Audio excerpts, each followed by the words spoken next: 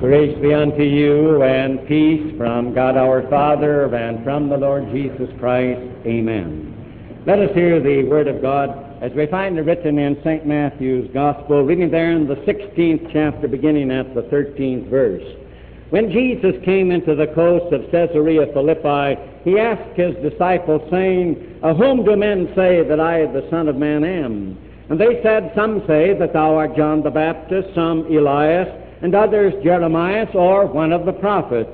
He saith unto them, But whom say ye that I am? And Simon Peter answered and said, Thou art the Christ, the Son of the living God. And Jesus answered and said unto him, Blessed art thou, Simon Bar-Jonah, for flesh and blood hath not revealed it unto thee, but my Father which is in heaven. And I say also unto thee that thou art Peter, and upon this rock I will build my church, and the gates of hell shall not prevail against it. And I will give unto thee the keys of the kingdom of heaven, and whatsoever thou shalt bind on earth shall be bound in heaven, and whatsoever thou shalt loose on earth shall be loosed in heaven. And now may the words of my mouth and the meditations of our hearts be acceptable in thy sight, O Lord, our strength and our Redeemer. Amen. Good morning, dear friends in Christ Jesus. I suppose even though it's a bit rainy and a bit dark and dismal, we can say that it is a good morning because it's Sunday, and this is the day which the Lord hath made, and I hope that all of us are happy to be able to be here in God's house and to worship our Lord. Today, as you know, is the second Sunday after Easter. It goes by a rather imposing name, Misericordia Domini Sunday. That's Latin. The intro for the day starts out, the earth is full of the goodness of the Lord. And Misericordia Domini means the goodness of the Lord. So this is the goodness of the Lord Sunday. And in the text that I just read for our sermon, God, our Lord, our living Christ, certainly shows us how good He is. Because in this text there is a promise that Jesus gives us. And believe you me, it's a promise that we need for today. It all occurred, it was about 2 years and a half in His public ministry, about 6 months before His death, when He took the 12 and He was up in Caesarea Philippi. Now that's up in northern Galilee, and that distinguishes that Caesarea from the Caesarea city that was located over on the Mediterranean Sea. He was up there in the north, and He had the 12 alone with Him, and He wanted to talk to them, and He said to them, Now you've been with me for some time, and you've heard what people are saying. What are they saying about me? What do they think about me? And the disciples said, Well, some of them think you're John the Baptist come back to life, you're Elijah the prophet that's come back, you're Jeremiah that's come back, or you're one of the prophets. And then Jesus looked at the 12 and He said, Now you men, what do you say? What do you think about me? Then it was that Simon Peter, who was the spokesman, who spoke for the 12, he said this. He says, Thou art the Christ, the Son of the living God. Jesus was very pleased with that expression and with that confession, and He said, Blessed art thou, Simon Bar-Jonah, blessed are you, Simon, son of John. He said, Flesh and blood didn't reveal it. You didn't get that from a natural source. He says, My Father in heaven revealed that unto you. And then He said, And thou art Peter, and upon this rock I will build my church, and the gates of hell shall not prevail against it. Then there came from the very mouth of your living Christ and mine this tremendous promise. He told the 12 that day up on the Caesarea Philippian highway, I'm going to establish my church, and I promise you this, that the gates of hell shall never prevail against my church. I want you to know that I make this promise to you, that hell and all the satanic hordes shall never be able to overthrow my church. My church is going to stand invincible. My church is going to stand unconquerable. My church is going to be a victorious church. It's going on to the end of time. You and I need that promise today. And as the living Christ on the second Sunday after Easter speaks to you and me, He calls to you and to me as Christians, as His followers, to believe with all our heart, just to stake our lives on this promise, never to doubt it for a moment, that His church is going to stand forever, that it is invincible, it is unconquerable, that the very gates of hell, Satan and the fallen angels, shall never be able to conquer His church. Jesus says, my church is going on to victory. My church is going on to the end of time. My church is going to pay up. It's going to pay 100 cents on the dollar. It's going to pay with interest. My church is going to give deliverance from hell and the gift of heaven to everyone that belongs to my church. Jesus calls to you and me. You believe it with all your heart, and don't ever doubt it for a moment. But you and I may say today in our 20th century, but this is a precarious time in which to live. We may have our doubts, and we may say, I'd like to believe that the gates of hell shall never prevail against His church. I'd like to believe that it's going on to victory. I would like to believe that it's going to pay up 100 cents on the dollar.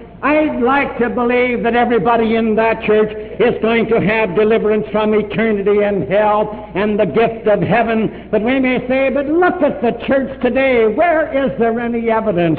Where is there any guarantee? Where do we have any assurance that the gates of hell shall not prevail against it? We may look at the church with dismal eyes this morning. We may say, well, you can almost hear its death rattle right now. It's almost all over except the funeral. There are those that are saying Christianity is a passing thing. It's something that was here, but it was only temporary, and it's going to be gone. And you and I may say, oh, it does seem to be so hopeless. Or why do we continue? Why do we hold fast to the church? Is it going on to victory? Is it invincible? Is it unconquerable? Is it going to really pay out at the end of time 100 cents on the dollar and interest to boot? We may say, where is there any proof? And you know, it's a wonderful thing. But when Jesus spoke to the 12 that day up on the Caesarea Philippian highway, He gave them proof. And I think in this 20th century, we ought to look at the Church of Jesus Christ and we ought to say, what evidence, what proof, what sureties, what guarantees do we have that the Church of Jesus Christ, it's going on and it's invincible. It'll never be conquered. It will never be overthrown. It's going on and it's going to pay out. And you and I may trust that Jesus, the living Christ, in the first place, would remind you and me of this evidence. The evidence as regards His church, that the foundation of His church is no less than He who is the Christ, the Son of the living God, and not a human being. When we turn to the Word of God, we may say, what did He say when Peter gave that noble confession and said, Thou art the Christ, the Son of the living God? And what did He mean when He said, Thou art Peter, upon this rock I will build my church, and the gates of hell shall not prevail against it? It isn't difficult if we let the Word of God speak for itself. He said, Thou art Peter, and that is masculine. You are Peter the rock. And then He said, and upon this rock, and now in the Greek, that word is Petra, that word is feminine gender. So therefore we know that He was not referring to Peter as a person. He said, you are Peter, Petrus the rock, and on this rock, Petra. So it can only mean one thing on the basis of Scripture. It was the truth that Peter had just spoken, that confession that he had spoken for the other 11 men, the truth that Thou art the Christ, the Son of the living God. And Jesus said, I'm going to establish my church, men, and I'm going to establish it on this Petra, this rock, on the truth that I am the Messiah, the Christ, I am the Son of the living God. And therefore the church that Jesus established was not based on Peter, who was a sinner like you and like I am. Again, the very foundation of the church is Jesus Christ. He was the Savior. He was God the Son Himself. And He established that church, don't forget, friends, with His own blood. Christ loved the church, the Word of God says, and gave Himself for it. This is also known as Good Shepherd Sunday. He was the Good Shepherd that laid down His life for the sheep.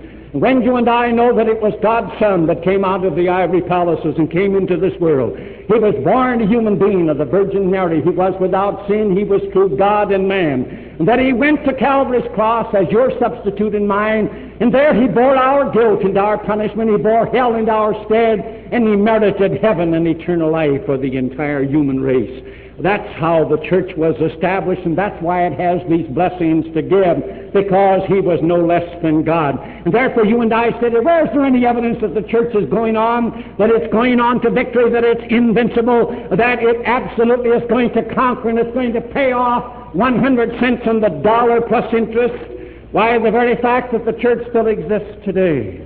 Need I remind you that when he spoke on the Caesarean Philippian highway, that's nearly 2,000 years ago, can you imagine the stranger of Galilee speaking to 12 lowly men and saying, I am going to establish my church, and to be able to promise and to say, in the very gates of hell shall never overthrow my church.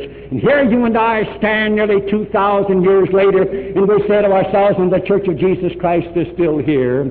It is still here, and the very fact that it still exists in spite of dungeon, fire, and sword, in spite of all those that have said, oh, don't you hear the death rattle? It's about all over with.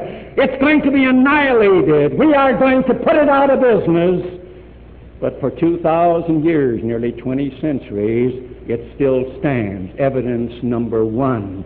We say to ourselves, when the living Christ on the Caesarean Philippian highway in our 20th century says, I call upon you, believe this promise that I made with all your heart.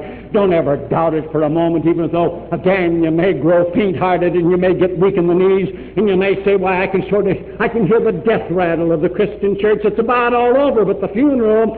And Jesus would say, listen, I promise you that the gates of hell shall never prevail against my church. My church is going on to victory. My church is invincible. My church is unconquerable. My church is going to pay up 100 cents on the dollar plus interest. My church is going to give deliverance from hell and the gift of eternal life to every man in that church. Don't you ever doubt it. And we may say, but Lord Jesus, where is there any evidence? Where is there any assurance? Where is there any guarantee? Jesus, the living Christ, would remind you and me in the second place, here is evidence. Not only the evidence when we look at the foundation, that the foundation was no less than He, the Son of God, not a human being. But Jesus would remind you and me this morning, look at the evidence. I have given to my church the keys of the kingdom. And we may stop for a moment and say, what's this all about, the keys of the kingdom? He said to Peter, and I will give unto thee the keys of the kingdom of heaven. Whatsoever thou shalt bind on earth shall be bound in heaven, and whatsoever thou shalt loose on earth shall be loosed in heaven. The first thing that bothers us, we say, did he give something to Peter that he didn't give to the other 11? Well, if you turn to the 18th chapter of Matthew, you'll find that Jesus repeated these words to the 12 one day when he meant them all. He said, whatsoever thou shalt bind on earth shall be bound in heaven, and whatsoever thou shalt loose on earth shall be loosed in heaven. If you turn to John's Gospel in the 20th chapter, you'll find that on Easter Sunday night, when he appeared to the disciples behind locked doors, he said, receive ye the Holy Ghost. And then he said, whosoever sins ye remit, they are remitted unto them, and whosoever sins ye retain, they are retained. So what do we say? He didn't give Peter any authority that the others didn't have. Nowhere in the New Testament does Peter ever manifest any authority above the other 11. At no time. But what did he mean when he said, I give unto thee the keys of the kingdom of heaven, to all of them? What are the keys? Well, when it's plural keys, we think of two keys. One key that would lock heaven, and the other key that would unlock heaven. And he is saying to them, he's saying to his church, here is his church. Here are the 12 on the Caesarean Philippian highway. I am giving to my church, when I establish it, the keys of the kingdom of heaven. I am giving to my church the power to lock and to unlock heaven. In other words, I am giving to my church the power to forgive sins. You and I may say, whosoever sins ye remit, they are remitted. God alone forgives sins. Let there be no doubt about it. You and I do not forgive sins, but Jesus Christ gave the authority and the power to forgive sins to His church. As Martin Luther says, if you remember your catechism, what is the office of the keys? And he answers, it is the peculiar church power that Christ is giving to His church on earth, to forgive the sins of the penitent, to retain the sins of the impenitent, so long as they do not repent. The church has been given by Jesus the keys of the kingdom. It has been given the power to forgive sins. To say to one who comes into the kingdom, your sins are forgiven, heaven is unlocked. To say to one who rejects the gospel, your sins are not forgiven, heaven is locked for you. How does the church use this power, the office of the key? Why, it uses it in the promulgation and the propagation of the gospel. Take the gospel, the good news. It has two sides, doesn't it? What is the gospel? The good news that Jesus Christ, God's Son, came into the world and died on Calvary's cross for you and me and rose again from the dead. He is our living Christ who has merited deliverance from hell and the gift of heaven for all men. That's the gospel. And therefore the gospel, when the church proclaims it, it calls to men, believe it. Repent of your sins and put your trust in Jesus. The other side of the coin is this: if you reject Him, if you refuse to believe in Him, then again, what happens? There is no forgiveness. The church says you are not forgiven. You are not a member of the church because you refuse to repent of your sins, and therefore heaven is locked.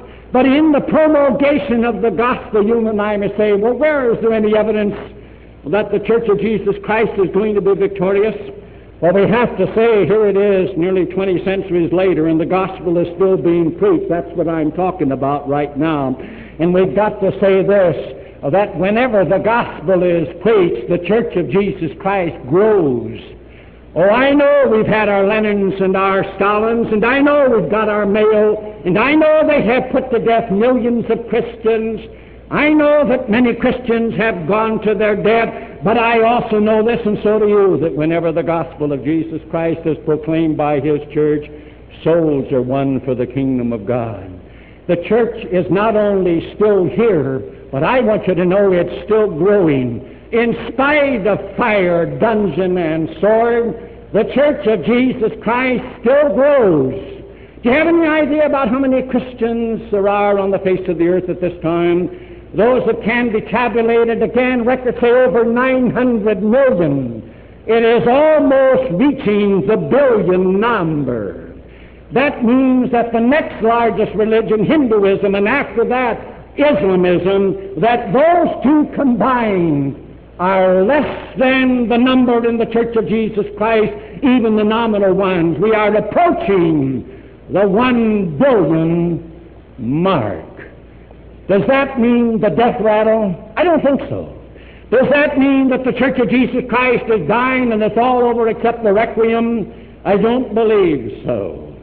When Jesus Christ stood on the Caesarean Philippian highway 20 centuries ago, and He said to His church, I'm going to build my church, and you are my church, you 12, you're the start of it, and I want you to know that the gates of hell shall not prevail against it, and believe you me, the powers of Satan and hell, they are not destroying the church. It is still going on, and it is still growing, and don't you ever let anybody tell you anything different. That's evidence number 2, and then there's evidence number 3. Jesus says, hold this truth and hold this promise with all your heart, and don't ever give it up, and don't despair, and don't get weak in the knees, and don't say, oh, what's the use, it's all over, but the requiem, the death rattle is here for the Christian church. Jesus would remind you, me, this living Christ, that again, we look again at the church and to know that He is the living Son of God, the living one who is going to return. Thou art the Christ, the Son of the living God, and if He's the Son of the living God, then He lives too. He came back on Easter, didn't He? He's alive, and Jesus says, don't forget, when you look at my church, I am the living Christ, and because I live, I'm coming back, and that bothers us too, doesn't it? We say, why doesn't He come? Oh, why, here it is, nearly 2,000 years since He spoke these words of promise on the Caesarean Philippian highway. Why doesn't He come back? And we say, oh, we're so ready for Him, and why doesn't He come back? And then we may say, we get weak in the knees, oh, He's not coming back. He just told us that He's not able to come back. He isn't going to come back for His church. We waited so long, why doesn't He? But you say, if you know your Scripture, remember He said one day, He said, this gospel of the kingdom shall be preached into all the world as a witness to all nations, and then shall the end come. He said, first of all, I want you to know this, that until my gospel is preached into all the world, I want it to be a universal proclamation, and I want it to reach all nations, and then, He said, the end's coming, then I'll come again. You know, Peter says with the Lord, you know, a day is like 1,000 years, and 1,000 years like a day. God never gets in any hurry. Only you and I get ourselves fretting, and we stew, and we get in a hurry. God's in no hurry. You see, the Lord of the church is in no hurry. He says, I'm waiting purposely so that the gospel can reach to the ends of the earth. And we can say in our 20th century, by means of radio, the gospel has penetrated, as far as we know, to every nation. But evidently it hasn't penetrated deeply enough. It hasn't done its work in a qualitative sense as Jesus wants it, and He's waiting, and He's saying, when the gospel has reached everyone that I want it to reach, when it has penetrated, and it has gone into every nation, and when this great good news is heard, then I'm going to come. And therefore, what does it mean? The evidence that if He's waiting, that other souls may be added. What's the evidence? Why, listen, the evidence is this, that not only is the church going on to victory, but believe you me, it's going to be a pretty good-sized church. I know sometimes we wail and say, oh, what a small group's going to be saved. I don't want to go to heaven because I'll feel so lonesome. We have people tell us that, listen, don't you ever kid yourself. He is waiting so that the last living stone shall be added to his structure, and then he is going to come. Remember John on Patmos, the disciple whom Jesus loved. He had a vision of heaven, and John said, and I, John, saw a multitude which no man could number, of all nations and kindreds and people and tongues, stood before the throne and before the Lamb, with white robes and palms in their hands, and cried with a loud voice, saying, Salvation to our God, which sitteth upon the throne, and to the Lamb. John said, I saw such a vast host you couldn't number them. Then I know Revelation talks about the 144,000, and some of you have asked me, will there only be 144,000 saved? Well, bear in mind, when John saw a number that no man could number, then he talks about the 144,000. Evidently the 4,000 surely has to be figurative, and that's a beautiful number. Go back to the Old Testament. There were 12 tribes, weren't there? 12 patriarchs. They represent the saved of the Old Testament, looking forward to the Christ. There were 12 apostles in the New. They represent the saved in the New. Take the 12 of the Old Testament, multiplying it by all the generations, by the 12 of the New. 12 times 12 gives you 144. This is the multiplicity of all the saved, times the figure 1,000, which is the number of completeness, and therefore the 144,000 is nothing more than the unnumbered multitude that shall stand before the throne. You and I say, oh, the church is on its last legs, everything's over but the requiem. You can hear the death rattle. Jesus, he stood up there on the Caesarean Philippian highway one day and he said, listen, I want you to know that I'm going to establish my church, and the gates of hell shall not prevail against it. Satan and the hordes of hell. Jesus says, it's my church. I have omnipotence. I have all power in heaven and in earth. I have conquered. I am the risen Christ. My church is indestructible. My church is going to pay off. I'm coming again. I'm going to pay 100 cents on the dollar with interest. I'm going to give you deliverance from hell and the gift of eternal life. Don't you ever doubt it for a moment. And that's why in this 20th century, and we sometimes say, oh, why go to church and why keep up with this thing? Why give of our money? And why go ahead and stew and sweat? This thing, why you can hear the death rattle. My Lord stood on the Caesarean Philippian highway one day and he made a tremendous promise, and we need it today. The gates of hell shall not prevail against it. It ought to mean this. Let's believe it. Let's say to ourselves, I'm going to believe it, because after all, I've got all the evidence I need. He is the foundation, and he has all power. The church is still here. He's given the church the keys of the kingdom. The gospel is being preached. The kingdom of God, the church is still growing. And he's coming back, and it's going to be a huge multitude, more than any man can number. What greater evidence do you and I need? So when we get weak in the knees and when we are ready to hear the death rattle, we ought to turn and look at the foundation and say, after all, the foundation of the church is Jesus Christ. It's got a divine one. As Paul said, other foundation can no man lay than that which is laid, which is Jesus Christ. Remember, there is one institution in all the world that's going to last, and that's the church. About time we're believing that, isn't it? There is one institution that isn't ever going to fail. It's absolutely invincible. It's going on to victory. That's the church. You and I ought to have that kind of a spirit instead of saying, oh, it's just gone to pieces. Communism is so great it's going to overthrow it. Well, I look at the foundation once in a while and thank God for this joy that this is the one that's going on. And then this morning we ought to say to ourselves, do I belong to this church? Do I belong to it? And we ought to stop a moment and say, what church was it that he established? Was it the Lutheran Church, or was it the Roman Catholic Church, or the Methodist, or the Presbyterian, or the United Church of Christ, or what was it? Bear in mind, he established one church. It is made up of all true believers in Jesus Christ. We confess it every Sunday. We believe that it exists on earth, even though you can't see it. It is that, what is the church? It is an assembly. It's a group of people. It doesn't mean a building. It is the people of God. The church of Jesus Christ on earth is that assembly where people have honest to God repented of their sins. And they have honest to God put their faith in Christ as Lord and Savior, regardless of their denominational handle. Those who have a living faith in Jesus Christ as their Lord and Savior. This ought to be so paramount in your life. Listen, the church is going on. Don't let it leave you. Again, we may stop and say, look at my sins. Jesus Christ He died for your sins and mine. Here is hope. Here is life. Have you and I surrendered to Him? What's wrong when He calls to the gospel right now that you and I surrender? But we tell Him we're sorry enough to quit those things that we know are wrong, that we're going to live the way He wants us to live. We're going to put our trust in Him so that we can have this joy that this church that's going on to victory, it's not going to fail you and me. You and I may fail it, but it isn't going to fail you and me, because one day He said, you know, the gates of hell aren't going to prevail. It's not going to overthrow my church, and it isn't. What more evidence do you and I want if we just look around a little bit? Well, then when we are in this kingdom of God and we have surrendered and committed ourselves to Him, then we ought to say, well, if He's waiting so this gospel can penetrate more deeply and more qualitatively, we ought to say, I'm going to be a witness like I've never been before about Jesus Christ and His church. What kind of a witness are we? I know we all like to witness by our life. We say, well, I live in such a way that here is a witness.